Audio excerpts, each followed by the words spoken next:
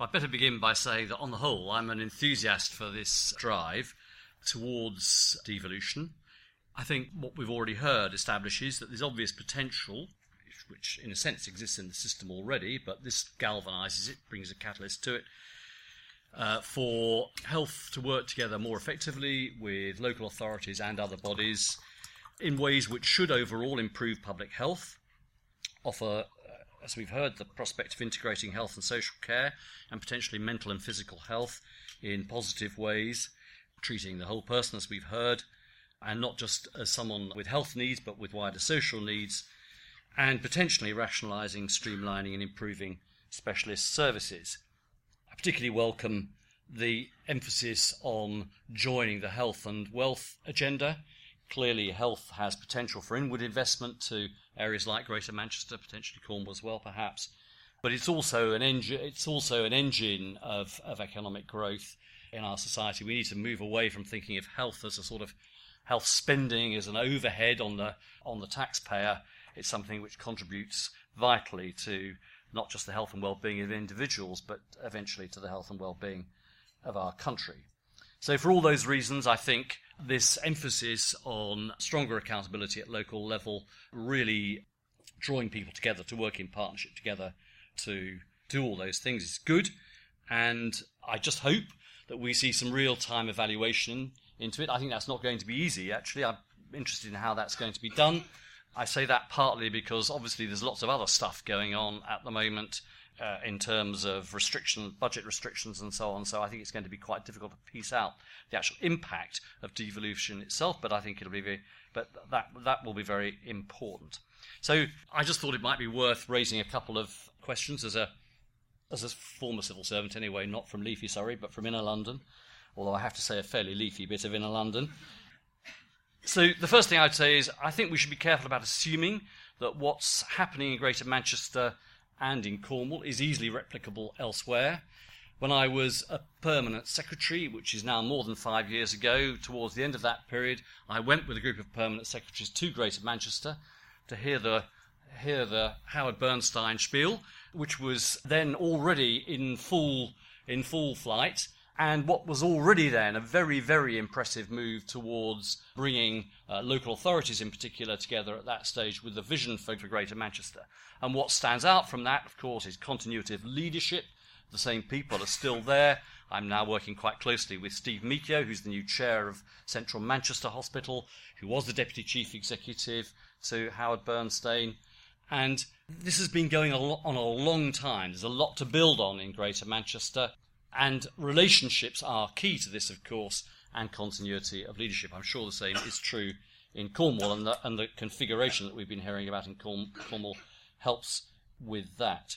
And my conversations with Steve have given me some insight into just how much hard work all this has been and the hard work that goes into preparing every meeting of the key stakeholders, the careful prior consultation before a bit of paper goes out, then extensive work on the bit of paper. So this isn't a magic bullet. It's not something that you can just rub over things and hope everything's going to get better.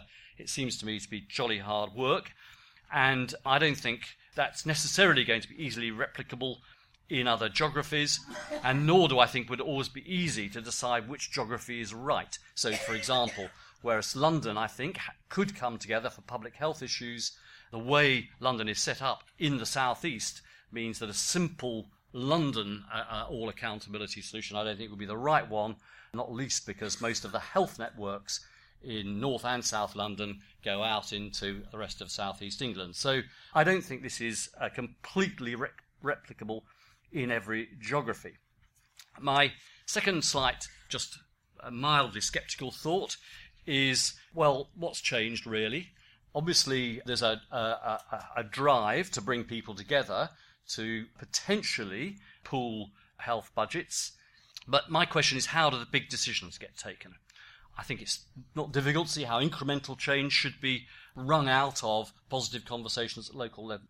But there is a phenomenon which I would describe as a wet Wednesday evening in the health service, when people of extreme goodwill from local areas get together to talk about how they can work more closely together, how they can integrate services, and patients are involved, and lots of people flip charts, and we come out with lots of commitment and enthusiasm, but not a lot changes.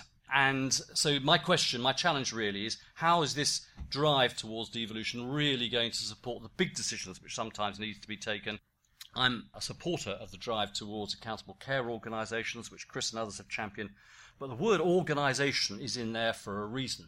In the end, accountability rests with the board of an organisation and the people to whom they are accountable. I just think, in the end, this may be an impetus towards change, but taking big decisions in a group of 31 or 32 is pretty difficult. My final, just slight note of scepticism is, I suppose it's around, who was it said, beware the Greeks when bearing gifts. So my question is devolution a Trojan horse? I hope it isn't, but it mustn't distract from or displace some of the really big issues facing our public services, actually, and our health system in particular. So, of course, it is true that in a time of real financial constraints, you're better in it together than alone. And I think that's a very, very strong impetus behind the current drive towards people wanting to come together. But this shouldn't, I think, distract from the truth that we are still trying to run what is already, I think, the cheapest health system, or one of the cheapest health systems in the developed world, more and more efficiently and productively, and that's not completely straightforward.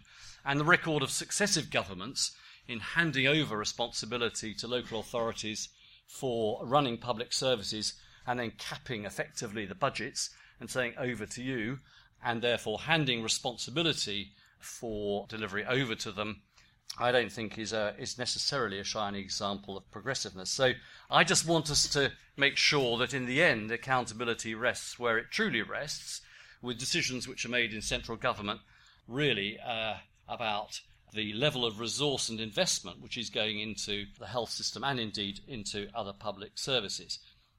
So I think this can be a catalyst for people working well locally to do the best possible job they can within given constraints, but I'm slightly nervous about the prospect that before long we'll be trading road improvements for opening GP surgeries as the cash limit bites even harder. Thanks, Hugh.